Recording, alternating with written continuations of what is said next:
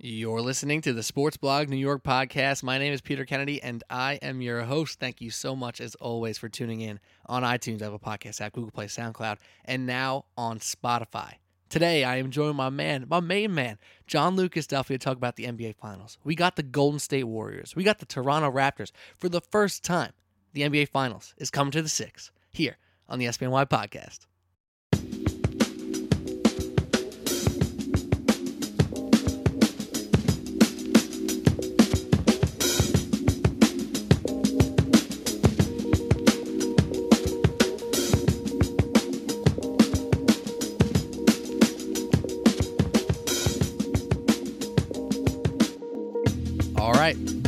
Here we go. Sports Blog New York podcast, NBA Finals preview. Pete Kennedy here, joined my guy, John Lucas Duffy. What up, Duff? How we doing, man? What up, Petey?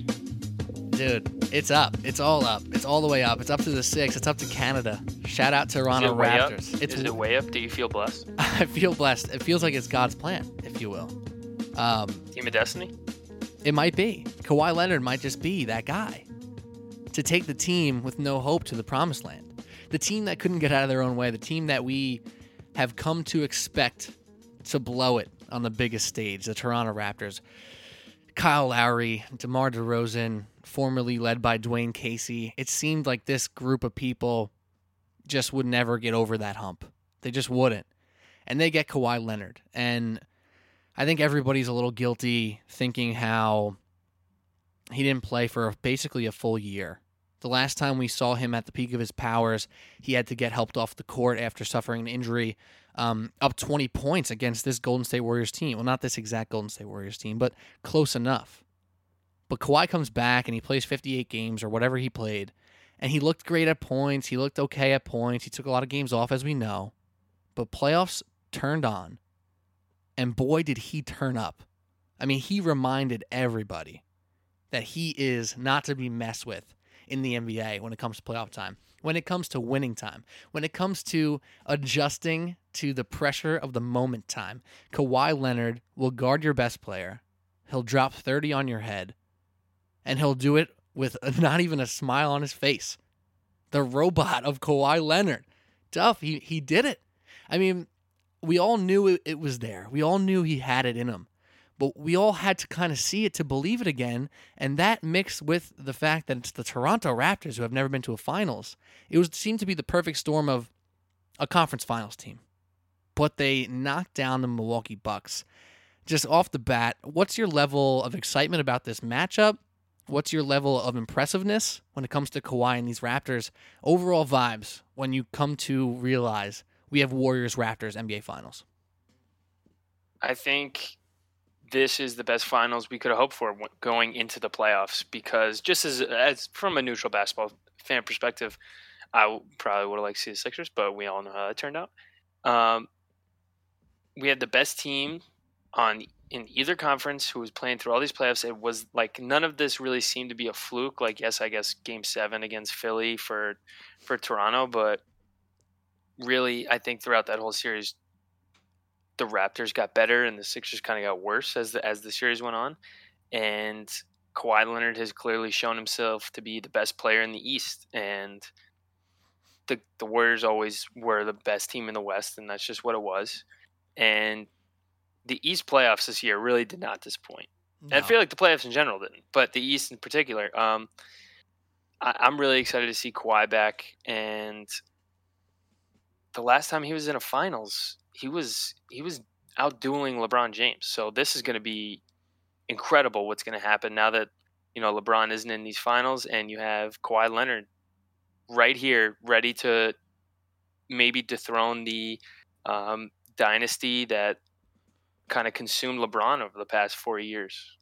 3 out of 4, I guess. Yeah, and like you said, the last time we saw him in the finals, he was the engine on the most well-oiled machine that we've seen in a long time. That Heat team was what we thought was at the peak of their powers. LeBron James, Dwayne Wade, Chris Bosh, and going for a three-peat, right? Going for 3 out of 4. And the Spurs had lost the year before, and we know that sometimes it takes some struggle or some adversity to then push yourself over that hump. Maybe the Bucks are learning that the hard way right now. But like you said, Kawhi Leonard was the MVP of the last finals he played in. He was the best player. And that was before we really realized who he was and who he could be.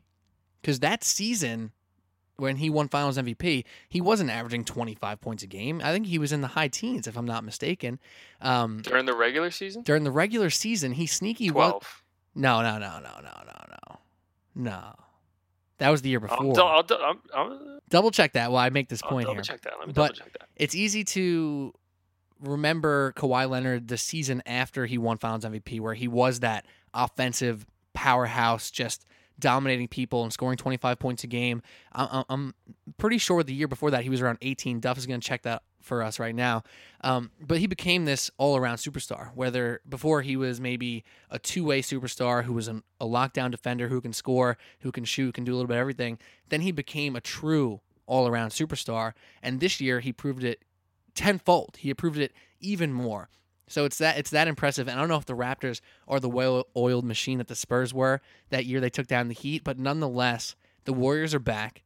It's a little weird with Durant being hurt, with Boogie being hurt, but this team is still powerful, and this team is still favored to win, whether or not we know Durant's going to be playing or not. But now there's a competitor in Kawhi Leonard, and something I like to remind people, the Bucks had the best record in the East, best record in the NBA. Kawhi Leonard only played 60 games this year.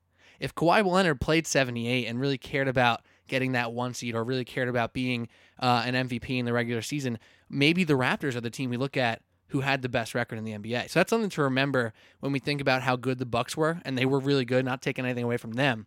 But we looked at them as the best team in the league. Meanwhile, the Raptors, if they were at full force all year long, they could have easily been that team with the best record. That's a great point, and that was something I was kicking myself for after the series was over the Eastern Conference Finals was over on Saturday. Everyone kind of pointed to the Bucks, said, "Hey, best team, best record, best player. Why shouldn't they win this series?" But honestly, we all forgot the fact that Kawhi sat out 20 games, and I think 22 games, and I think if he played those 22 games, it's pretty safe to say they weren't going to go like 2-20. And have a tied record in that scenario. Well, they did honestly, they did pretty well without him anyway in the regular season. They did, but you don't think he would have been worth a couple more wins? Oh, I do. I at least just to get him, at least just to be tied, just as good in the regular season. For sure. So, for as much as people say the regular season doesn't matter, unless there's one team who's really tanking it, it just doesn't care about seeding, for example, the Raptors this year or the Warriors last year, or the Cavs any of the past 3 years, or the Cavs any of the past 4 years. So, I guess they were number one seed the year before that, right? Their first finals run. I couldn't tell you, but I'm assuming they tried harder than the other years. But it shows the regular season is a completely different animal because if teams are really that good, they can kind of just be like, yeah, we don't give a fuck. We're going to do whatever we want in the regular season, make sure we're healthy for the playoffs. Because as Draymond Green says, there are 82 game teams and there are 16 game teams. And, if you're playing that 82 game season, that's not the ultimate goal. You want to be playing that 16 game season. What he means by that is 16 wins in the playoffs gets you a championship. So that's what the Warriors always have their eye on. They happen to get first in the West this season. That's what the Raptors really had their eye on. And they were like, look, Kawhi, we're going to show you it's about postseason success, and we're going to let you rest as much as you want. We know that leg bothers you. We're going to take care of you here. We're going to make sure you can extend your career and give you the best possible health situation by the time we make it to the games that are really meaningful in terms of legacy. Because that's what really matters. That's not fair to say no one remembers, but you're really remembered by what happens in your playoff career. You more easily forget the regular season. Absolutely. And one person I can think of that hasn't fallen victim to that is Charles Barkley, but other than that, kind of everyone's fallen by the wayside if you don't have some measure of extreme postseason success. And at least Chuck went to A, he went to a finals with the Suns, and B, he was the best player on the Dream Team. Like, for all the people who watch that, they all say the same thing. Chuck was the best player on that. So he did have some postseason success, not the mountaintop, but this is what it's all about. This is what really matters. And people pointing to the regular season, and really, I include myself in this, that I was kind of like, I was thinking about it, but not saying it. And I was just so convinced that Giannis, he won the MVP. Like, I really thought it was his time, and it wasn't. And Kawhi is still here. And just to close the loop on this, Kawhi averaged 12.8 points in the 2013-14 regular season. The one he won the Finals MVP. Yeah, 12. 2014 Finals. Oh my God! And then the next year, did he bump it up to 20? 22 years old. And then his next year, he was what, 20-something points per game? 16 and a half. 16 and a half. Wait, when did he become a 20-point scorer? The year after that? 2015-16 season. Wow. And that was the year he got hurt in the finals. I mean, the conference finals, and Zaza'd him. But that, I think that was 17. 17, right? 16, 17. Yeah, yes. Yeah, right. So there was a little more years in between what I'm saying and the Zaza thing. But nonetheless, the year he won Finals MVP, he was not this 25-a-game guy who we see today. But that kind of goes to a further discussion we're going to have here in regards to Giannis and the Bucks and them having to take their lumps. It's just natural progression of a franchise who is that good. I mean, the Warriors, it felt like they kind of burst on the scene and won, but realistically, they had their taste of playoff experience the year before. They won their first championship with Mark Jackson, didn't get over the hump. Steve Kerr comes in, and we know what happened. Same thing if you think about... Well, you know what's interesting about that? People like Kyrie and Kevin Love didn't play in that series. Do you think the Warriors still would have won that first championship? I give them the benefit of the doubt that they still could have, should have, would have won it, but it's too hard. It's too much to take away what happened, because then you can say the Cavs may have never won theirs if Draymond doesn't get suspended and so on and so forth. So I don't really like playing that game. I do think it would have been more difficult just based off how that first game went when Kyrie was still there. So it would have been more difficult, but I'm giving them the benefit of the doubt that they would have been able to pull it off with or without the health of the Cavs. So I don't love playing that game, if that makes sense. Okay, that's fair. But yeah, if you think about it, over the course of history, these teams have to take their lumps. I mean, LeBron took it in Cleveland, and they even took it in Miami.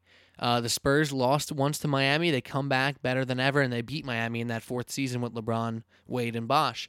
It's a natural progression, and the Bucks might be going through it. But just to do some cleanup here, Sports Blog New York podcast, of course, John Lucas Duffy and Pete Kennedy here. Also, shout out to our friends at Team Left Jab Radio. Sometimes, Duff, I forget. You know, we're doing this podcast. We love doing it. This is super, super fun for us. We get our reps in. We try to get better every podcast we do, have a ton of fun with this. But there's people out there who are listening, and we appreciate that. Like, that's insane. That's awesome. And we love that people, whether it be Sports Blog New York or Team Left Jab, tune into our show to hear NBA, to hear MLB, to hear NFL, whatever it may be on a given episode. So shout out to all you guys, and don't be bashful. Like, reach out to us. We love interacting with people. If I have a friend who I see at a bar or a friend who I talk to for the first time in a while and they say they check out an episode, that like makes my whole day. So shout out to anybody who tunes in to this fine podcast. But in regards to what we're talking about today, obviously we're going to be previewing this finals matchup with the Warriors and the Raptors, but I want to touch on the Bucks. And then we kind of have to do some cleanup from a league-wide standpoint here with LeBron James not just not in the finals, but not in the playoffs. And I want to talk about how that feels, what that means, and what that's going to kind of mean from a nationwide sports standpoint, because we heard the rumblings over the past couple of years, Duff. Oh, I'm so tired of the Warriors and the Cavs. Let's just skip to the finals. We know what it's going to be. We know what it's going to be.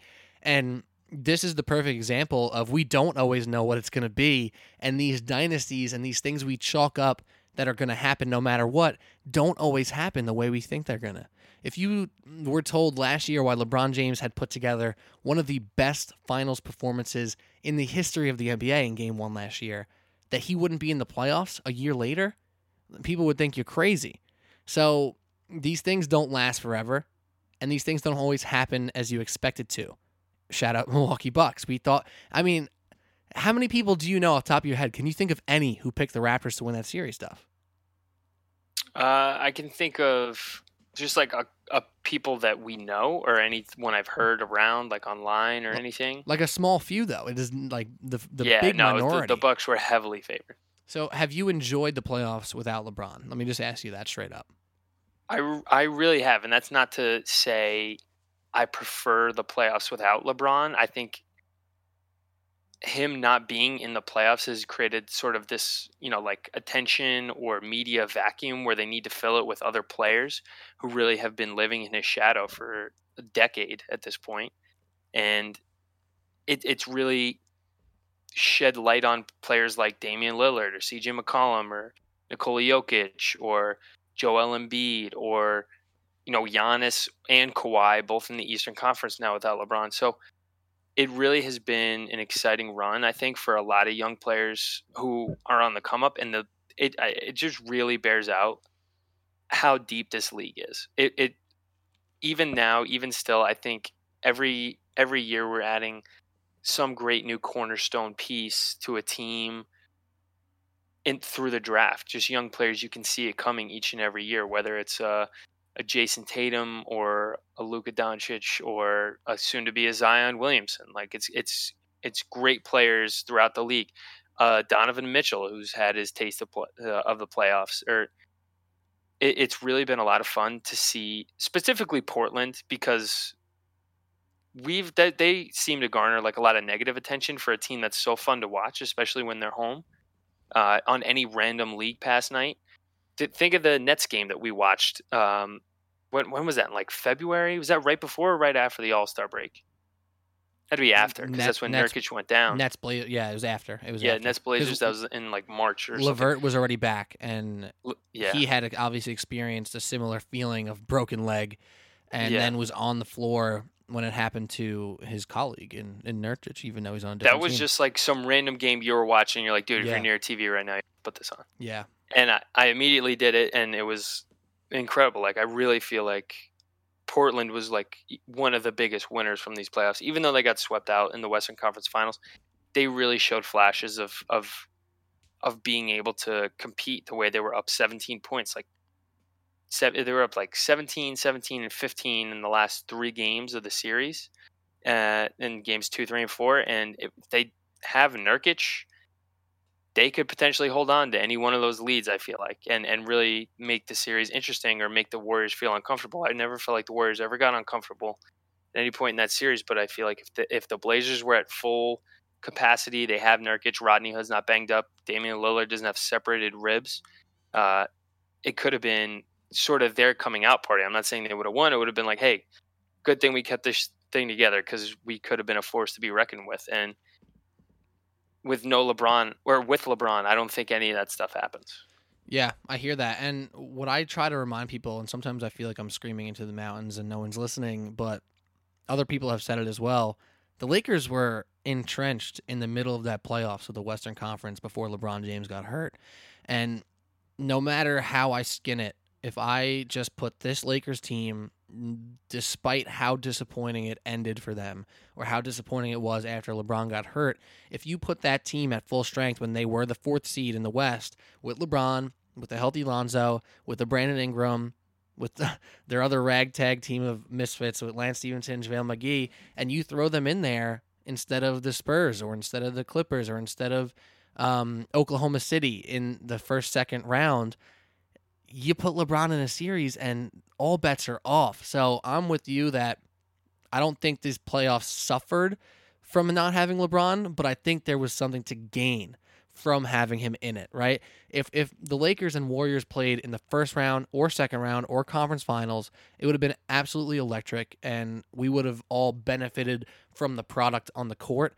So on one hand, I'm very sad, but I do think the other teams, the other superstars stepped up in that sense where they did kind of carry the league's burden of being interesting, being exciting. I mean, a guy like Nikola Jokic is the perfect example of a guy whose regular season play may not transfer to the playoffs. And he answered all those questions and was arguably one of the best, maybe 3 to 5 players in the playoffs before they got eliminated. And I think that's fantastically impressive. So shout out to guys like Jokic. You said Lillard. And then, obviously, Kawhi Leonard. The real disappointment of the playoffs probably was the Celtics. The team who thought they can flip the switch, who thought they were a 16-game team, Turned out they weren't an 82-game team or a 16-game team because they just crapped the bed in the second round versus the Bucks. Other than that, even the Blazers getting swept, even the Rockets not being able to capitalize Durant's injury, there was tons of great basketball, tons of excitement, tons of drama, and I don't think they suffer from not having LeBron, but there was something to gain if he was in it. Yeah, I'd agree with that. That seems fair. But you really think at any round there was a lot of fun action going on? Like maybe not the first round so much, but even the Clippers pushed the Warriors to 6 games. Like that was alarming for everyone. Like for the Warriors, for people who were even talking about it, then they were saying, "Oh no, they'll be fine." But even in the back of their head, they were like, "All right, maybe not this round, but they get the Rockets coming up." And I think that's another team that was kind of a big loser this summer. It was okay, we're about to they go down 2-0. They tie it up 2-2. Katie goes down. Did Katie not play in game 5 and 6 or just 6? He got hurt in game 5. He got hurt in game 5. Yeah, so and they won game 5 and then they won game 6. Yeah, the Warriors are going to Houston without Kevin Durant, and this is the Rockets' moment to be like, yeah, see, look, when we have all our guys healthy and you guys are missing Kevin Durant, now what? And they also just shit the bed. So I think those two teams, both biggest losers from this NBA playoffs. Yeah, and part of the reason why they're biggest losers is because they had a window, right? And the Rockets' window was, I don't want to say it was wide open, last year, but it was definitely open, and they were able to fit through that window. This year it closed a little bit. Chris Paul's a year older, a little banged up. Clint Capella was a little banged up. James Harden had to be not human for like a 3-month stretch just to keep them in the playoff hunt. So their window closed just a little bit more. And I think what makes them a bigger loser than maybe they would have been in a regular year is that now Chris Paul's another year older. Now their cap is that much tighter. Now their flexibility is that much trickier to figure out to get better next year. And that's why the Rockets are a big loser. I don't think it's because of how they lost specifically. It's because now moving forward, how do they get better? And the same thing. That's a great question. This summer, I don't know. Maury's always tinkering, but he always does he's something. A tinkerer. He's gonna do something, and it may be crazy, it may be subtle. You kind of give him the benefit of the doubt to put a good product on the court. And then with the Celtics, they have tons of decisions. Are they in the Anthony Davis sweepstakes? Do they even want to bring back Kyrie at this point? There's so many questions with the Celtics. What do they do with all their draft picks? So they're the losers based off of they don't know what's next for them on top of a disappointing outcome in this playoffs. I don't. Daryl Morey's kind of weird. He's a weird, like, kind of folk hero in the world of basketball at this point. He almost is like reminds me of Billy Beane from baseball. Oh yeah, for sure. There's tons of things similar between those two. Yeah, it's kind of a weird thing. I mean, they try to do the most of what they have, but it's this similar thing of like, okay, that's cool, but it's still not getting you there for whatever reason. And something I touched on with Alec Argento, I think maybe 2 podcasts ago. It was the day before the draft lottery, because then me and you did the emergency draft pod or draft lottery pod the next day. But Alec and I tried to talk about the similarities with baseball and basketball with more and more analytics coming into the game. But the playoff analytic success doesn't always convert, right? So we know about home runs and strikeouts and walks in baseball becoming this 3-outcome sport. Basketball similarly has become the 3-point, the free throw, the layup dunk outcome sport, the 3-outcome sport as well. That's been great for many teams in the regular season, the Rockets being Exhibit A. But when you think about these playoffs, you think about the Warriors, and before Kevin Durant got hurt, they're hitting tons of mid-rangers. Clay's willing to take mid-rangers. Steph's willing to take mid-rangers. Because when it comes to a shortened series, your numbers advantage from taking threes and free throws and layups shrinks, right? And your room for error also shrinks with that. Kawhi Leonard, another guy who really carried his team through mid-range jump shots. Giannis, on the flip side, was unable to hit those mid-range jump shots, and he shot a very poor percentage outside of 3 feet from the basket, and that seemed to be their downfall.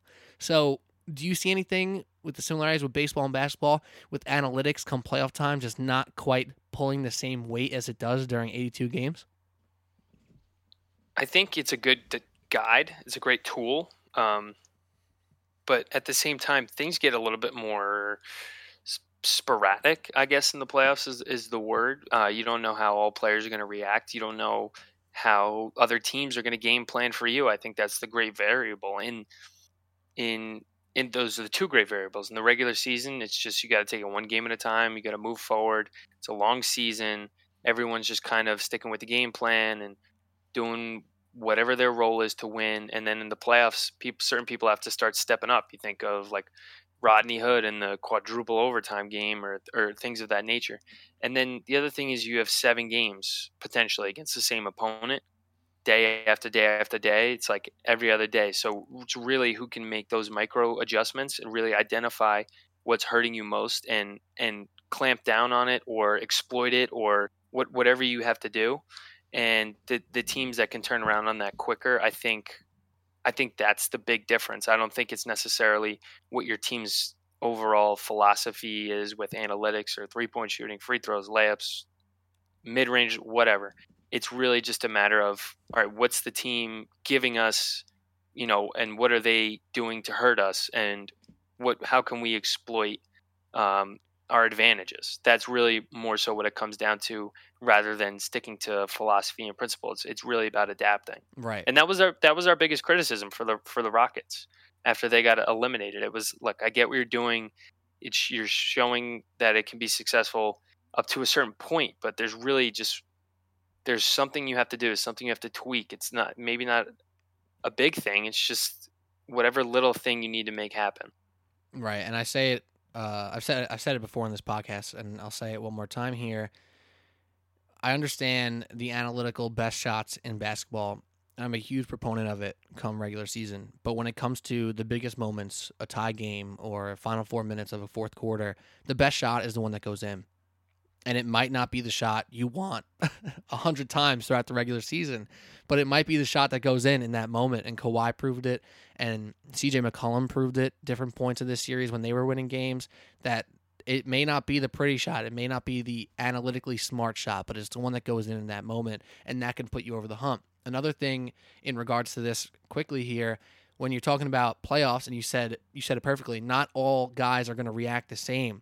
And that's why we saw guys like Norman Powell and Fred VanVleet drastically swing a series, basically, as role players who started to make shots. You know what? You can chalk up Fred VanVleet for 34% from 3 over 82 games, right? But when it comes to a 7-game series, he may shoot 10% for the first 3 games, and that's not good. But in game 4 and 5, if he shoots 60%, he now changes the outcome of a really important game, So the way these role players react, and the way these role players perform, whether it be a home road thing, whether it just be a getting hot thing, where for Fred VanVleet having his baby, all of a sudden he turns around his playoffs, those things now come into play as well. I mean, a guy like Kevin Looney, in a moment of the Rocket series, he thought, this guy can't even be on the court. And then all of a sudden he looks great. He's getting rebounds, he's putting in easy dunks, easy layups, and completely shifted. That dude's getting paid. Yeah, he completely shifted his look from one start of the series to the end of the series. And to your point about just kind of like the high variance thing, one thing Stan Van Gundy, I believe, is on Zach Lowe's podcast in the middle of these playoffs. And he said, as a coach, when you're trying to game plan, it's as you said, it's essentially, not what's the best shot. The best shot's the one that goes in. That's the best shot. And there could be a moment in your season where you draw up a play at the end of a game, and if it goes in, you made the right decision. If it doesn't go in, you made the wrong decision. And that moment, while the ball's hanging in the air, is the difference between good coach, bad coach. You think of like Game 7 in round 2 for the Raptors when Kawhi hits that shot against the Sixers. If he misses that shot, they're like, damn, that's the shot he goes with, like right. Just buried in the corner over a 7-footer. Like Nick Nurse got to pull up some better ATOs or whatever. Also, let's just say this: if that's not a tie game, he's not taking that shot. If that game is down 1, he's taking a different shot, in my opinion. There's no way with a down 1 situation is he running to the corner to take that shot. Oh, now you're playing the hypothetical game you didn't want to play before. Make up your mind. I'm just saying. Make up your mind, bro. That's fair. The other thing he said on that pod was, to your point about Fred VanVleet, was the guys that concern you are not the ones who shoot 2 or 3 threes a game. It's the ones that shoot like 5 or 6. because there could be a game where they're going, they're 1 for 6, 1 for 5, and it's great. But then all of a sudden they're 6 for 7 or 5 for 7 or something like that. And they really change the outcome because they hit 4 threes in a quarter. And now all of a sudden, instead of being, up 2 points in a quarter, you're down 10, all because someone like, Alfonso McKinney is getting like 3 offensive rebounds and getting 6 extra points. And it's like those little things. Momentum is so important in basketball because it's so free flowing, and every possession, if you're on the road and you can't get a stop, you feel like you're suffocating. And especially you can feel it as a fan. I'm sure you can feel it as a player. Like those guys, no doubt, know exactly what's going on. So it's really a matter of how players react. And everyone makes fun of J.R. Smith, but like at a certain point, that dude has no conscience, and sometimes you need a guy like that. It's true. I didn't think we were going to go down the J.R. Smith for getting the score road here, but we did. You know who I miss this season? J.R. Smith. Yeah, for real. He went not LeBron. I miss J.R. J.R. went off the grid, like legit. We didn't hear from him after like a month into the season. It was pretty crazy. I saw him at the Prudential Center a bunch. He was going to see like Seton Hall Rutgers games and all that stuff. He was not with the Cavaliers. He was not in Cleveland, let me tell you. If we're also name dropping, I saw a wild Joakim Noah bike riding down 8th Avenue today. That must have been a scene. Was it a city bike? I hope it was a city bike. It was. It was a city bike. It must look so ridiculous on that thing. I see this guy, and I walk down 8th Avenue every single day. And I'm not talking 8th Avenue in the 70s up on the Upper West Side. I'm not even talking it down by Houston. I'm talking like 6 blocks from Times Square. I'm talking there's heavy foot traffic in this area. Now, half of them are tourists, probably don't even know who Joakim Noah is. Half the other people are just New Yorkers. They don't care who Joakim Noah is. But I see this Goliath of a man on a city bike coming at me. I'm like, is that Joakim Noah? Comes closer. I'm like, that's Joakim Noah. And I tried to like make eye contact and give him like a head nod, like be a cool guy. Didn't work. He didn't see me. He didn't care. I love the idea of Joakim Noah being a tourist in his own city. Just chilling on a city bike. Looking back, I should have gave him a, yo, Joakim. And he probably would have been like, what's up? He probably would have gave me something. But anyways, let's tie up this talk here about the playoffs as a whole. I'm just going to say this, and then we're going to close on the Bucks before we truly preview the Raptors-Warriors series and how we see it play out. To all the people out there who are casual NBA fans who have complaints, I get it, right? You watch NBA game in the regular season, and you see a bunch of threes, and you see average defense, and you say, this is not the NBA that I love. This is not the game I want to watch. It's not exciting, blah, blah, blah. I get it. I don't always agree. I mostly don't agree. But if you feel that way, and you think you do like NBA basketball in some sense, you need to watch the playoffs. Because if you think they don't play defense in the regular season, goddamn do they play defense in the playoffs. And goddamn do they play their absolute ass off in the playoffs. And it has been fun to watch, top to bottom, every single team basically in the playoffs put on a performance. Maybe you could take out the Pistons and the Magic. Even the Magic made a little run at some point. But the difference They were ahead in that series. They were. The difference between regular season basketball and playoff basketball is real. I think both are great. But if you're not a huge fan of regular season basketball, you just like to follow it from afar, make sure you tune in for the playoffs because it is awesome. It's my favorite thing every year. Well, I love the tournament also, but really I love the finals more than anything, and the playoffs leading up to it. And people are right. In past years, it has been lacking a little bit, but this year I thought it really, really, really delivered for all the reasons we laid out. Yeah, that sense of it being open, that sense of everybody kind of having a little bit of a shot again. But let's tie it up with the Bucks here before we get to our preview. Obviously, Giannis had a little bit of a disappointing end to his playoffs. He had his little walk-off in his press conference, left Chris Middleton hanging. Is there cause for concern with the way the Raptors were able to slow down Giannis and really treat him like Ben Simmons in certain points of that series? Or is this par for the course of him going through some growing pains and he's just going to come back bigger and better than ever?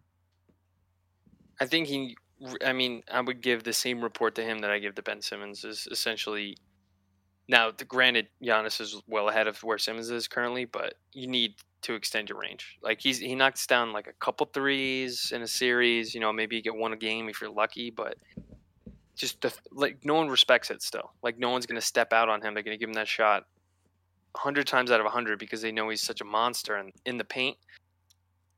I think the number one thing for the Bucks this offseason is just kind of individual skill development for Giannis. That's it. And then after that, do you give Middleton the max? How big do you want to extend him? I don't know. What do you think about the Middleton question? It's tough because he had games where he was fantastic, and then he had games where he disappeared. So it's really challenging, and I don't know exactly what I would do if I was any NBA franchise, but if I am the Milwaukee Bucks, I don't know who else I'm giving that max to. So that's where I kind of am on it. If I'm the Bucks, Chris Middleton wants to be here, I'm giving him the max. Maybe I'm trying to give him a little Clint Capella treatment and say, hey, I'm going to pay you. You're going to get 18, 19, maybe 20, but I can't give you 25.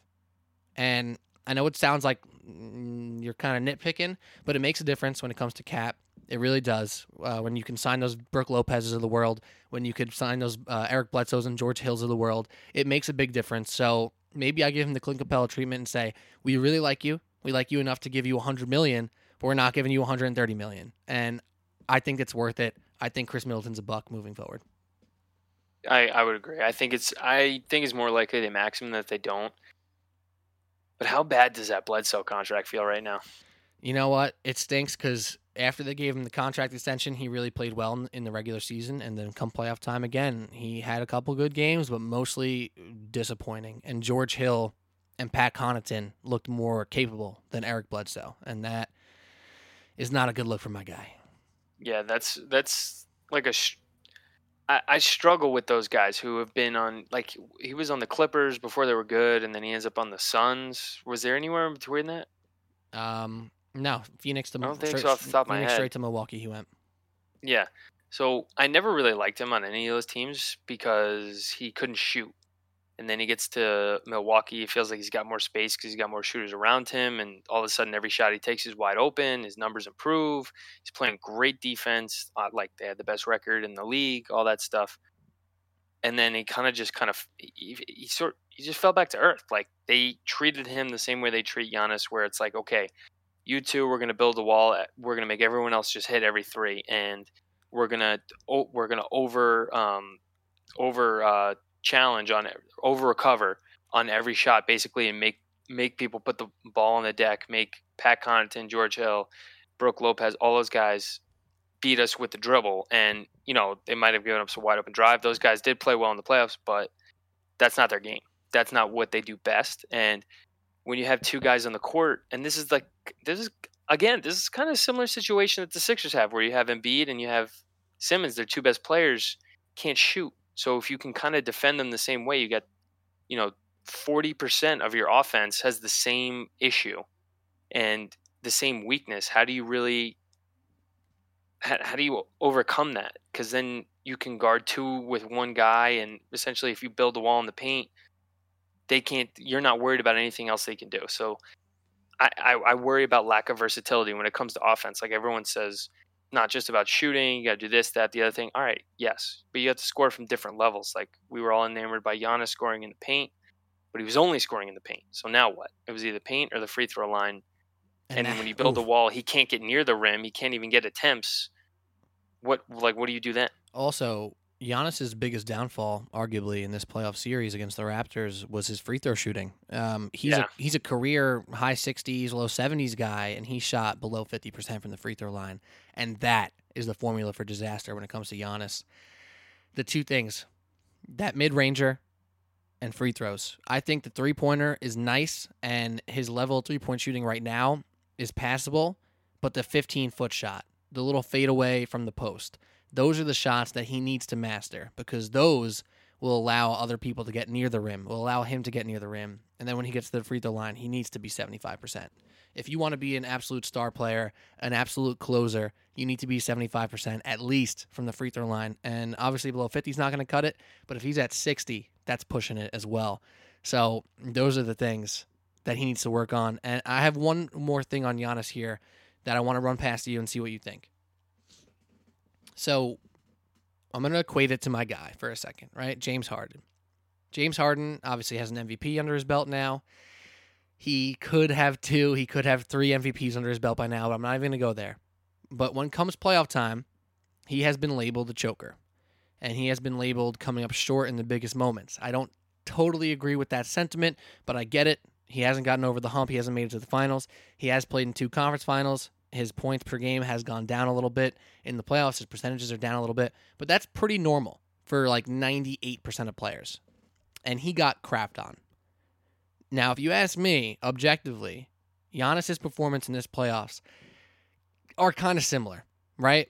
So his efficiency went way down. His ability to close went down. His confidence seemingly went down a bit.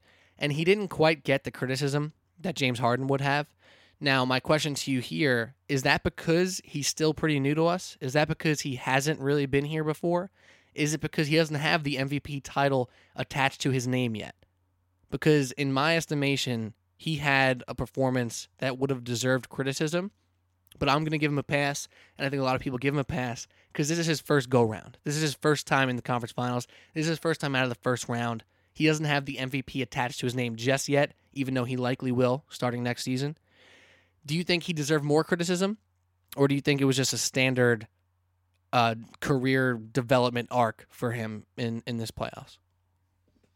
I think it's closer to just the standard arc. When you look at James Harden and how he got benched in against the Clippers, and Josh Smith is like the savior of the season at that point, like that's really bad. Like if Giannis is just sitting on the bench, and then I don't even know he who was on the bench in one game. He did roll his ankle a little bit. So I digress. But that was different. Like Harden sat like the entire fourth quarter because he was just playing like shit and he couldn't do anything. So I don't know what the equivalent would be for the Bucks. Maybe, I guess, not Brook Lopez because he actually plays all the time. Like Ilyasova. Like if Giannis was just like so terrible, and then Ersan Ilyasova just like hits 6 threes and a half, like then we might have an issue. Right. Or if they're playing in a series and Giannis is just like crushing it from the beginning, and then at the end he just like completely runs out of gas and he scores like 15 points. Like right. He really just can't do anything, and he really just like looks like he's on drugs. Like that's how bad. Like Harden, for as much as people like to call him a choker, like he was those 2 seasons when he just ran out of gas against the Spurs, and then he was unplayable against the Clippers. That was before. That was 3 years ago, or 4. Yeah, right? That was 3 and 4 years ago, I believe. Yeah. So like that's before he really became like MVP James Harden. So that was him just kind of taking his lumps. Those lumps just happen to be particularly ugly, I think, and that's what people just kind of remember. Again, the playoffs is where your legacy is made, and I don't think Giannis has really crippled his legacy because. Look, last season he had a fucking accountant as his head coach. You know, like what are you gonna do? Like at that point, with the team they had, he was playing a lot of Thon Maker. It got real weird. It got very weird. Tony Snell. Yeah, Tony Snell. It was real weird. So that kind of was like a wash for everyone at that point. So basically, if this happens again, and then maybe again, then it's like, okay, Giannis. You're great for 82. Now show it. He's not quite. I mean, he's not quite. See, it's not necessarily about just it happening again. It's how does it happen? Right. If he if it's a better team and he gets beat, which could be said about some of the James Harden situations, but it's okay. Not the Spurs one though. That's fair. Yeah, no, I get it. But if it happens again and again, he'll start hearing the negativity a lot more. But I do agree. Even though I brought up the point, I do agree. It's not time to panic on Giannis yet. It's not. It's not time to label him a choker, not by any means. But now, just because you lose doesn't mean you choke. He does now have that in his back pocket, and that experience exists. So his leash in the public eye, I assume, will get a little shorter every season, so on and so forth. But anyways, on to the series that we're here to talk about. 45 minutes into the Sports Block New York podcast. Thank y'all for listening. We had to touch on that playoffs, though, because it was so fun. There's a lot of stuff going on, a lot of players, a lot of teams to talk about, and obviously we're going to keep coming at you all off season. I mean, the real season starts when the finals ends and the rumors start swirling, and the Durant rumor, and the Leonard rumors, and the Kemba, and the Kyries, and the Middletons, and the Tobias Harris, and the Sixers, Knicks, Brooklyn Nets, Clippers, Lakers. This stuff is not going to stop anytime soon, so we will be here with you to talk about all these teams. But right here, right now, it's time to talk about the NBA Finals. So quickly, as we sit here today, Game 1, Thursday night, the Raptors are currently minus 1 point favorite, which is a little bit shocking, but they got home court advantage. They are more healthy than the Warriors. Obviously, Boogie and Durant are not going to be playing in Game 1. So we have Raptors minus 1 in the first game of the series. But the Warriors are minus 285 to win the series. So the Warriors are still heavy favorites to win it all, despite the Raptors being favorite in Game 1. So off the bat, Duff, what is your projection? Don't give us like your pick or how many games just yet, but what is this series going to look like from a matchup standpoint, from a who needs to step up standpoint? I think this series is a really a big mystery, and I'm not trying to like cop out of it. I really think it's really strange. Well, it sounds like a cop out. Well, you mentioned that the Raptors being like a 1 point favorite in this first game because they're like the home team, right? So then if they're going to be just like a 1 point favorite at home every time, they got 4 games at home theoretically in this series. So then why are the Warriors like a favored to win the series at like minus 280? Like, how does that work? If there's mostly games where the Raptors are going to be favorite, how are the Warriors favored in the series? Well, let me pull out a football analogy real quick for you, because I don't know if there's an exact number when it comes to basketball, but we know in football you get 3 points for being the home team, right? So say it's I don't know what that number is for basketball. I don't know if there is one. There might not be a specific number because the ability to win on the opposing floor is probably much better in basketball. So I don't know if there is a number, especially with, if it's Raptors versus the Sixers, it's obviously going to be very different than Raptors versus the Warriors. So in football, neutral site, evenly matched teams, it's a pick 'em, right? If you go to the home team, they get 3 points off the bat, they'll be a 3-point favorite. So let's just say if this game's in Golden State on Game 1, I'm just gonna go out on a limb. I'm gonna make this up. I'm gonna say the Warriors are probably 3.5-point favorites, and that's a 4.5-point swing. So that's not small. I know sometimes basketball spreads can be a little funky. You think, it's the difference between 3.5 or 4.5. A lot. It's a big difference. So much in any point spread. Like 1 point is enormous. Right. So these games, sometimes you think they're not as close, or it's a free throw here, or it's a BS bucket at the end of the game. It doesn't matter. That kills the spread. So I don't put too much stock into them being favorite by 1 point. It's basically a pick 'em a Jace, in my opinion. Mm-hmm. So that's why maybe they're giving them the benefit of the doubt by being home. But so you don't think the line is strange? No, not at all. If the Warriors win Game 1 by 2 points or 8 points or 14 points, it doesn't matter. I think the Warriors will be a 3.5, 4-point favorite in Game 2. Now, if the Raptors win Game 1, I think the line stays about the same, and they're a 1-point favorite again. I don't think if the Raptors... You really don't think it shifts as a must-win for anyone? Well, it wouldn't be a must-win because the Warriors are going back. Right. So if the Raptors win by 15, maybe then it's a 3 or 4-point spread, but I don't even think it goes higher than that. Like, if the Raptors win at all, I think it stays around a 1-point spread because it's very expected for the Warriors to at least split in Toronto.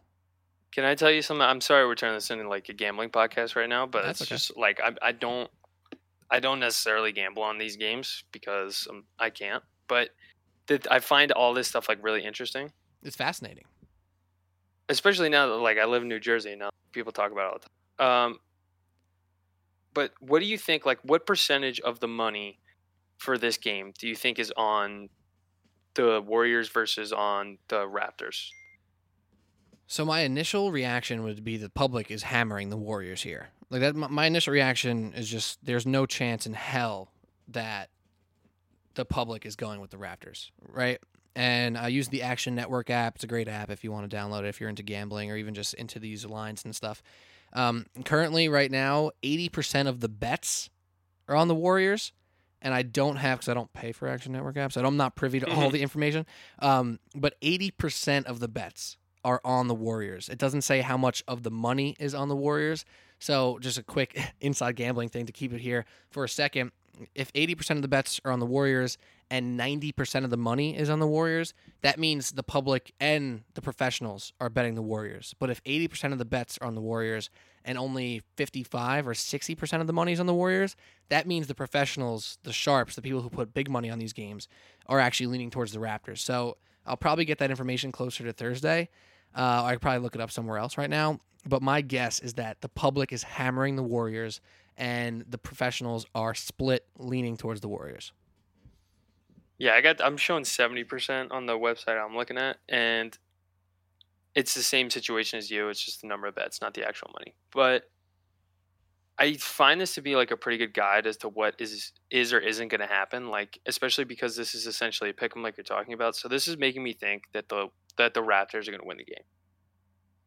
I really feel like they're going to win game 1, just because like most people who gamble are just like regular Joe Blows out there that have no idea, and it's just going to be like, okay, like you're telling me I just have to pick whether the Warriors are going to win or lose. Like, why wouldn't I pick them to win? And like but that's the only reason to me that the line would be so like freakish towards the odds would be so freakishly favored to the Warriors side. It's just because not because they think it's that likely that they'll win the series. It's just that likely that they just try to split the money up and put it even on both sides, right? So Vegas wins no matter what. Right. So I'm looking at pregame.com right now, and it has 84% of the bets on Golden State, 76% of the money on Golden State. So it's not a huge percentage difference in the money to bets, but it is a difference. So that means there are some sharps out there who think the Raptors are going to win. And I have this inkling, I have this thing that I've been doing to some success. I'm not saying like I'm out here rolling in cash over here, but I, like you, when I see a number like that, I automatically will think they're begging me to take the Warriors. I can't take them. I see that number. Oh, I can get the Warriors at basically a pick 'em. Everybody and their mother is going to say, well, clearly it's the Warriors. So I'm going the other way. Like, that's just the way I like to gamble. I just like to whatever I automatically think, I go the opposite way because I think Vegas tries to make it look easy when it's not. So I'm with you on that sense of it, where that makes me want yourself. Like, yeah, exactly. That makes me want. It makes me want to bet the Raptors, despite my confidence level. If it's high or not, I don't know. But that number, seeing it, my initial reaction is I have to bet the Raptors because they are dying for me to take the Warriors. That's how it seems, honestly. But from a matchup perspective, like from the actual basketball matchup perspective, yeah, let's get off the gambling. What I think, but like here's to justify. Like, I think what can happen for the Raptors is essentially just have Kawhi guard Steph Curry the whole game, just really start to finish. Like, I don't know see how that goes, and don't what are you saving any tricks for? Why are we going to waste any time making Kyle Lowry going to chase him all around the court? Like, we know he hates that. Why are we going to risk, just starting with Danny Green and then maybe Curry gets hot and there's nothing anyone can do? Because that's a very real possibility. Don't pull any punches. Like, this is the finals. You've never been here. If they put Kawhi on Steph Curry to start this series and really use him as the stopper so that they can't initiate anything in the half court, and the most important thing for their defense, the Raptors, is to score, like make the Warriors take the ball out of the basket, inbound, and play in the half court. And if you have Kawhi pick up Curry from like mid court, he has to get rid of the ball immediately. So take it out of his hands and force him to run around. You can switch things after that, but like the most dangerous person on the court for any offense is the person with the ball. So if that's not Steph Curry, you've kind of already won that battle. I actually kind of vehemently disagree. Really? There's two reasons why. One, Steph Curry is so comfortable without the ball. He actually prefers to give it up once he gets past half court. Give it to Draymond, give it to Clay, give it to a big at the elbow, and then he starts running around. And I don't know if I'm willing to put Kawhi Leonard through 45 screens in the first half. Like, the first half of game one, I don't know if I want that when I know I'm going to need him offensively and I know I'm going to need him defensively moving forward. I kind of disagree. I don't think you can put Kawhi Leonard on Steph Curry for a full game off the bat. I think maybe game 2 if it's really working, because then on the other hand, what happens if Kawhi Leonard guards Steph Curry off the bat, and now Kawhi's running through 14 screens, and all of a sudden Steph Curry hits 3 threes in the first 4 possessions? Then what? Then your best defender is now neutralized. Your best defender, your stopper, your all-world player in Kawhi Leonard, he can't even keep up with Steph. Now what? Now I'm screwed is what it is. So no, but then it's like, no, to me, you put Kawhi on him. He's huge. He's long. He can recover quickly on any closeout. And then you're just super physical around every screen. Like, if he doesn't have the ball in his hands, you always have a hand on him. Like, you're always touching him, always keep contact. Basically do what the Cavs did in 2016, where they really just kind of like they bang him up a little bit, and you got to stay physical and slow them down. Like, if you really stay ahead of him and don't let him run around screens or really put yourself between the screener and Steph, you slow down their offense, and then maybe ball pressure forces Draymond to put the ball in the, like, Curry's running off of a cross screen and he's going to be on the left wing, and then all of a sudden Draymond needs to put the ball on the floor going towards his right. Like, he's not going to make that cross-court pass past Danny Green and Kawhi Leonard. There's no chance. So if you really use Kawhi to just really slow it down a half a second, it can make a huge, huge difference in each and every play. Okay. I mean, I think it's a thing that they need to try. I'm not sure it's the first thing you try. Let's think about some of the other matchups here, because it needs to fit. It's like a puzzle piece here trying to guard the Warriors. So traditionally, Danny Green is the one who chases around Klay Thompson, right? That's kind of just traditional. And that leaves then Siakam as their next best defender, who's not Kawhi Leonard.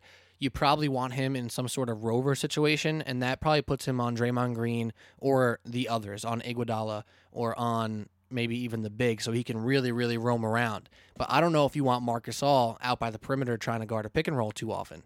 I mean, he's a smart defender, and he's pretty damn good at just about everything on defensive end, but he's not super quick, and you don't want him by the three-point line too often. So that's where it gets tricky for me. If Danny Green's chasing around Klay, Siakam's roaming / covering Draymond Green, Kyle Lowry needs to guard somebody. Is he guarding Andre Iguodala? I mean, I know Lowry can hold his own in the post, and Iguodala's not going to do too much other than initiate some pick and roll stuff. So maybe that's the spot for Lowry, and that leaves Kawhi Leonard on Steph Curry.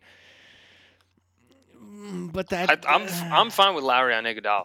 But I dare go ahead. You're going to post up Andre Iguodala. That's going to be your offense. Go ahead. I'm just saying. And then if I'm the Raptors, if you want to try to post up Andre Iguodala as your number one option against Kyle Lowry, I'm so happy right now. And Gasol obviously hangs around the rim / guards Kevon Looney, helps off on switches and passing That's lanes. the biggest trouble. Like, that's the most troublesome matchup to me, is having Gasol in there, and then if they start running pick and rolls with Looney and they're going to drop Gasol and not hedge out on any of those screens or switch or anything, he can't switch.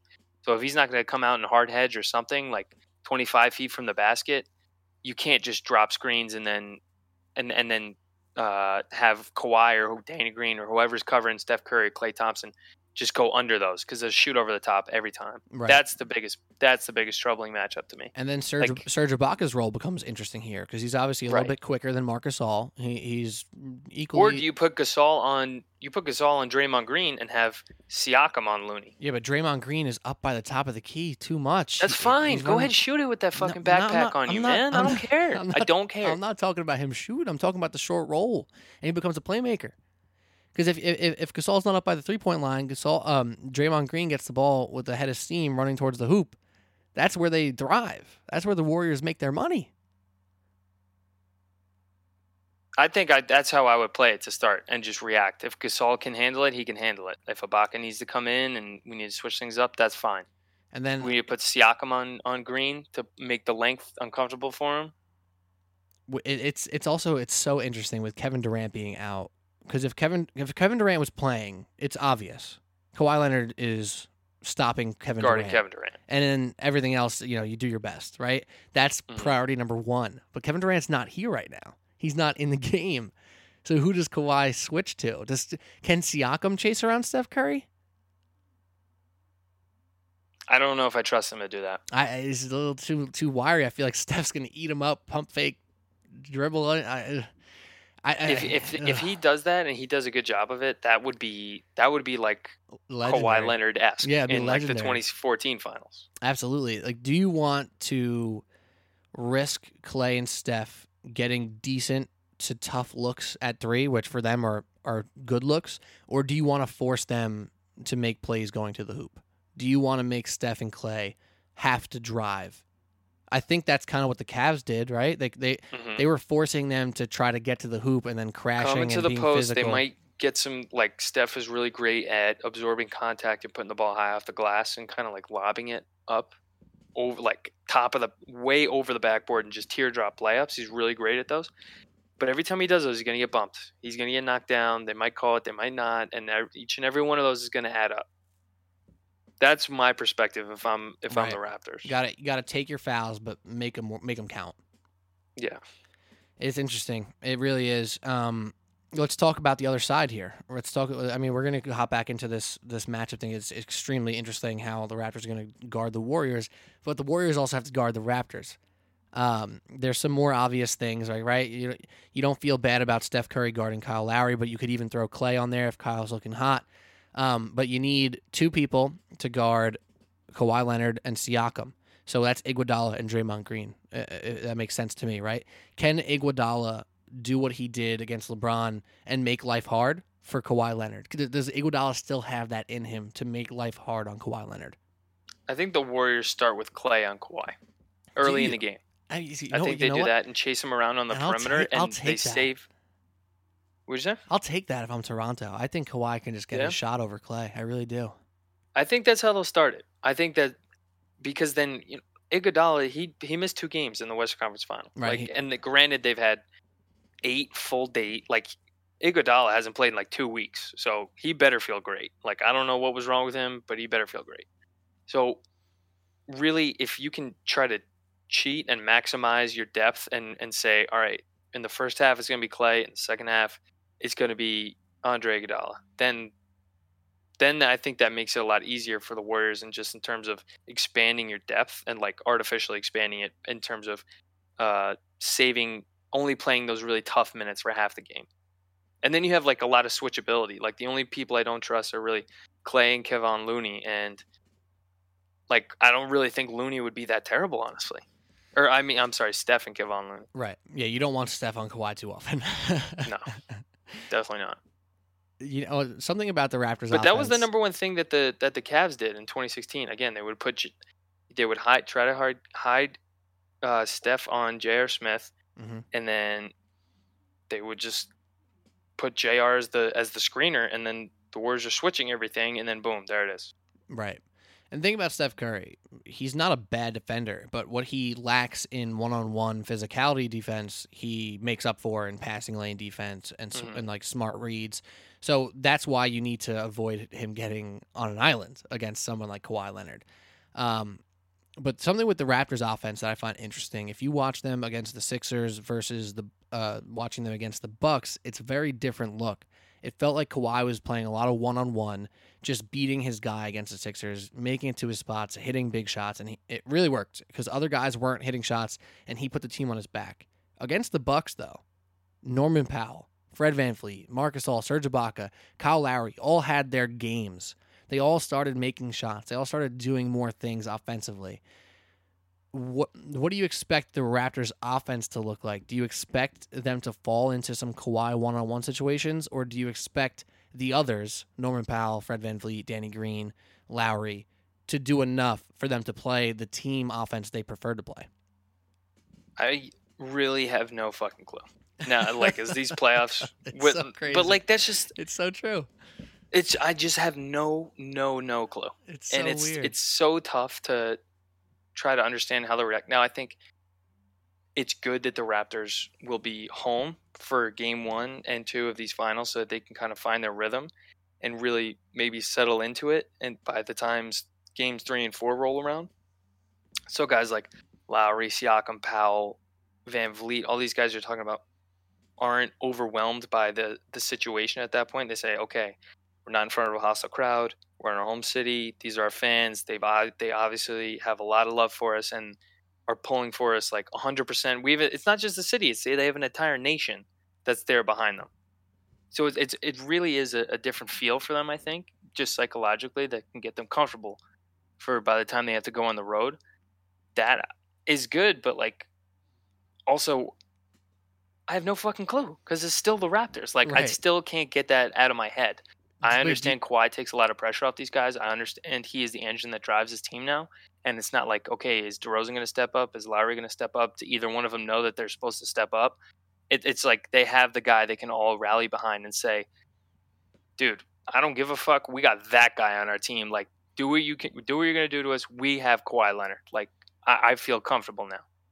You know what's funny? Remember when Danny Green for the Spurs, I think it was the first finals against the Heat, where like if they won, he might have been finals MVP. Like he was not. Yeah, wow, that's a great point. I He totally wasn't forgot about that. missing from three. Like, and granted, in these playoffs, he has not shot the ball well. But would you be surprised if he becomes the most consistent shooter on the Raptors? Like in this finals, like I wouldn't. That would be amazing. You can't be because he's been there before, and we were not joking. We were talking about how the Bucks. No, but I mean just how it would come full circle like that, Right? Because they lost those finals. So if he did that and then they won these finals, that would be an incredible arc.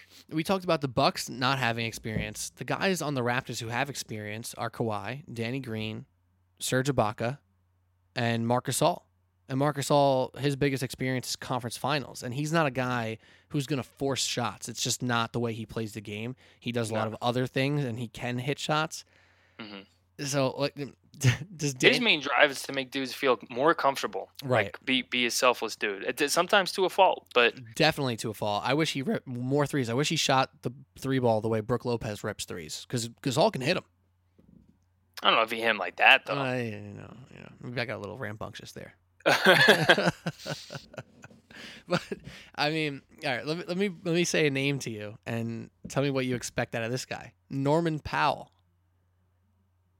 Dude, I have no clue. That's like being like, what do you think of Rodney Hood in the finals? It's like, dude, I have no idea because he was so bad with the Cavs, and then he was really good this year in the playoffs before he got hurt. So it's a matter of situation. I think these Western Conference Finals gave the Raptors a lot of confidence. Like I actually have no fucking clue if it did or didn't, but I would think it would. Like we haven't seen them play yet since then, but I would think that would do that. Like they win 4 straight, 3 straight. Yeah, 3 to close it out. Yeah, they won 3 straight to close it out. No, they went. Did they go 4 straight? Did they do the douchebag sweep where they let them win 2 and then win 4 in a row? Is that what that's called? I think it's a thing. I might have made it up. I may have not. I'm not sure.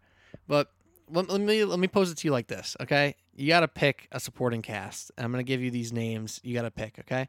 The Raptors, Fred VanVleet, Norman Powell, Serge Ibaka, and Danny Green versus Kevon Looney, Andre Iguodala, Sean Livingston, Jonas Jerebko, Quinn Cook, and Jordan Bell.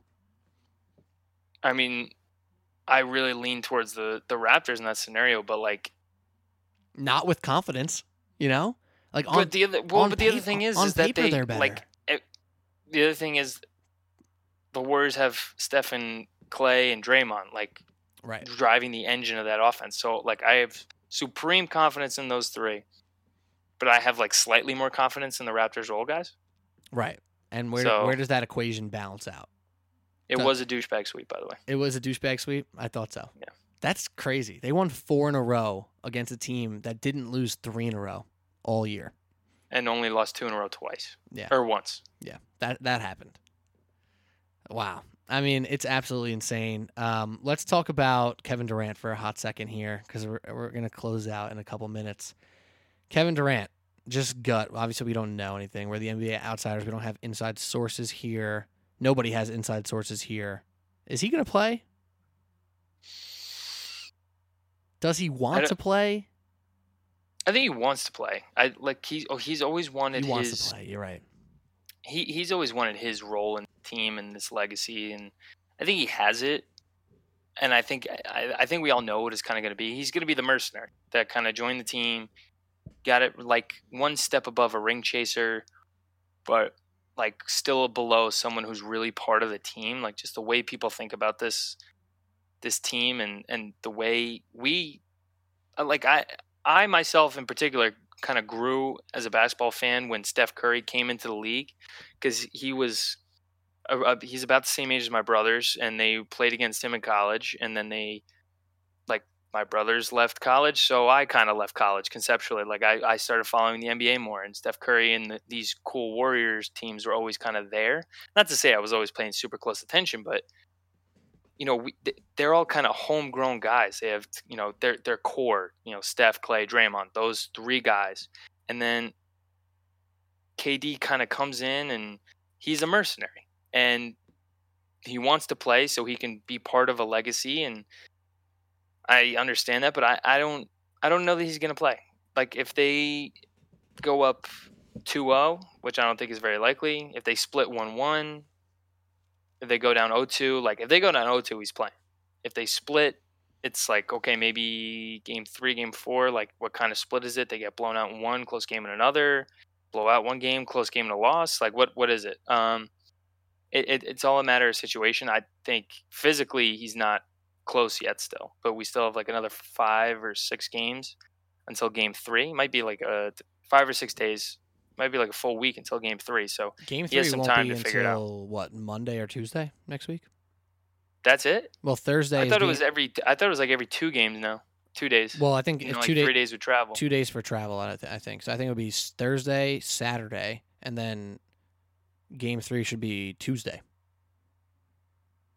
Thursday, Saturday. No, they have to travel Saturday to Tuesday. Oh wait, Yeah. no, yeah, they would have to travel. Sunday, Monday, Tuesday. Then I could do one day between. Yeah, no, play Saturday, travel Sunday, Monday, and then play Tuesday. Oh, I forgot Sunday was a day Yeah, of the week. Don't we all? Yeah, it's too scary. So yeah, it's 5 days. So I don't know if he'll be back and ready by then. Like Simmons and Russillo brought up a great point. Essentially, it was like, how many non-contact like strains or sprains do you see? Like if it's non-contact, you tear something. And that was something like my boss at by my other job, like my night job, who's been around basketball in the NBA since the mid to late 70s at a high level, like whether it was Michigan or the Nets, like he has been right there. And he's like, I've never seen a non-contact sprain. Right. Like before I even heard that on the pod, he's like, that's 100% a tear. It might be an Achilles, which would be terrible. I'm not wishing for that in any way, but like, are they even allowed to lie like that if they know it's an Achilles? Like, I think I'm like a goody two shoes. Like I'm an anti-conspiracy theorist on that. That I feel like they can't lie. It can't be an Achilles and they say it's a calf. Like I don't know. Like they can say the NBA. Anyone does whatever they want. That's true. They can say it's a calf strain and it's really a calf tear or a pull or whatever. I don't know. I'm not trying to play doctor, but it's just a sketchy situation. Like it's just weird. And I'm just trying to get in the psyche of Kevin Durant. And at the absolute selfish, most human part of a person, being up 2-0 is probably the worst case scenario. Because then it's a lose-lose. If he comes back and they sweep or they win with ease, he didn't do anything special, right? If they go up 2-0 and he comes back and they lose a game, then it's like falling on his shoulders. So that's like the worst case scenario. From the absolute selfish, most human place, again, if they're down 0-2 and he comes back, it's really only can go up from there for him. So 1-1 is probably the most likely outcome for the series, is probably the most solid outcome for Kevin Durant. If he comes back in game 3, it's like an even slate. It's like a new series. So, like you said, the situation's going to dictate how this plays out and how much he will force to play or not to play. But how weird would it be if we saw Kevin Durant's last game as a Warrior? It would be very, very weird. I can't even imagine that. That'd be so strange. It'd be that it strange. would already have happened. Yeah. And none of us realized it. That'd be really disappointing, honestly. It would be. It would be an anticlimactic end to a arguably dominant anticlimactic dominant stretch. Like the most climactic point for Durant was the first finals where the Cavs were still very strong and it was a real series and he was the MVP and best player on the court. Because that series last year, despite having an amazing game 1, it was a wash after that. Like it was over after that one. So it would be disappointing. It would be sad, but it would almost be, and I hate to even say this, but it would almost be right. Like he didn't start it. he's not ending it in a way. Like it's almost storybook where this guy, this mercenary, like you said, came in and brought them even higher than they already were, but now he doesn't even get the chance to see it end. Like that, there's something a little storybook to that, and not all stories end happy. So that almost like works for me in a story arc. And now he has to leave, not has to leave, but now he's out, and it didn't end how he imagined. And there's that much more motivation and that much more reason for him to continue and to do bigger and better things once he left a place that never truly accepted him. I don't know what he wants. That's the most fucked up part. Like, how weird is it that, like... He probably doesn't know what he wants, because he's, at heart, I believe he is a guy who loves basketball and really, really likes his teammates. And he also really wants to continue to do big things. And there's a point where those things start to clash, and they all can exist. He really wants to play basketball because he's a competitor, and he loves to play basketball. He really likes his Warriors team, but he doesn't feel like he's completely loved back. And then also, he wants to stick it to them moving forward. And him not getting a chance to end his tenure as a Warrior on the court will make him want to stick it to them even more moving forward. So there's a lot of things that exist perpendicular here. We could see the two best players, or the two best players on each of these teams respectively, not wear their team's jerseys again after these finals, which is so strange to think. They might just leave in free agency. Kevin Durant and Kawhi Leonard. Win or lose. Like, I could see either one of those things happening. I could see Kawhi winning and leaving or staying. I could see the same thing for Kevin Durant. Like, the way people talk about him all the way out the door is pretty alarming. It is. Kevin Durant specifically. I mean, Rick Bucher, who I don't know if he's my most trusted NBA source anymore. I don't know. I don't want to go into people's phones and try to guess how strong their sources are. But he said that Kevin Durant's house in the Bay Area is up for sale, and he just bought a property in New York. So, like, you hear this report, and it's been going on since Game 1 of the season. It's been going on since before the season started. And you just is that true? Why isn't that bigger news? Because Rick Bucher said it. Maybe like it's I don't know if it's not Woj. He's just like one step above like Chris Broussard.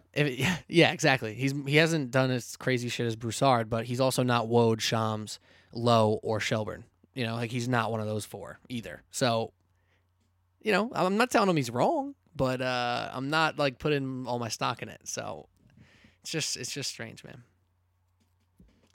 Anyways, let's make our predictions because it's time to close this one out. I hate this part. I hate it too. You know what? Let me just say this again. And to anyone who's still listening, shout out to you guys, and shout out to anyone who's listened to our NBA coverage all year.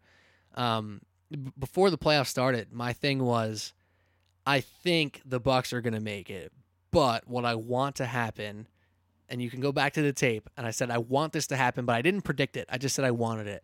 I wanted Kawhi to pull his pants down and show the Eastern Conference that he's here and he's the best player here. And that's exactly what happened. But like, what's that have to do with his pants? It has everything to do with his pants stuff.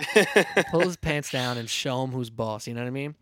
So that happened, but I didn't predict it. I just said I wanted that to happen. Like if I strongly said, follow your heart. That's what you learn. If I think Kawhi is going to come out and show him who's boss, he's going to be the best player in the East. Like I would feel really good about myself, but I can't even feel that good about it because like, I just said, oh, and by the way, I think the Bucks are going to win, but I would love to see this happen. Like, doesn't mean shit. Like, I could, you know what I mean? I'm a fraud is basically what I'm saying. But nonetheless. I'll second that. After some troubling news I got this weekend from you. That I'm a fraud? Yeah. Yeah, that's fair enough. Now, if you want, I'll make my prediction first. And even, god damn it! Now this sucks. This sucks, Duffy. This sucks so much. Just make a no. Let's do this. Let's make our predictions for Game 1 because this is impossible to be like, yeah, right. I think it's going to be Raptors in 5, and then like something really bad happens to a player or something weird. Like you just don't know. That's fair. And also, what I was going to say why this sucks so much is because if I was just going to say Raptors in 7, I don't believe that. I don't believe that's going to happen. I might want it to happen. I might think it could happen. But if I were a betting man, which I am, I'm throwing that up as a Hail Mary. I'm not throwing that up as a confident bet. You know what I mean? Mm-hmm. Like they're plus 250 to win the series for a reason. They're not favorites. So I don't believe in my heart that they're going to win, but I think it can happen. So I'm saying Warriors in 7. I think they're going to friggin' rip the heart out of the Raptors on their home floor, and Jurassic Park is going to go extinct. I'm not predicting for the series. I'm putting my foot down here. There you go. I've had enough. Sorry. I did it anyway. I'm predicting game 1. I think the Raptors jump out ahead 1-0.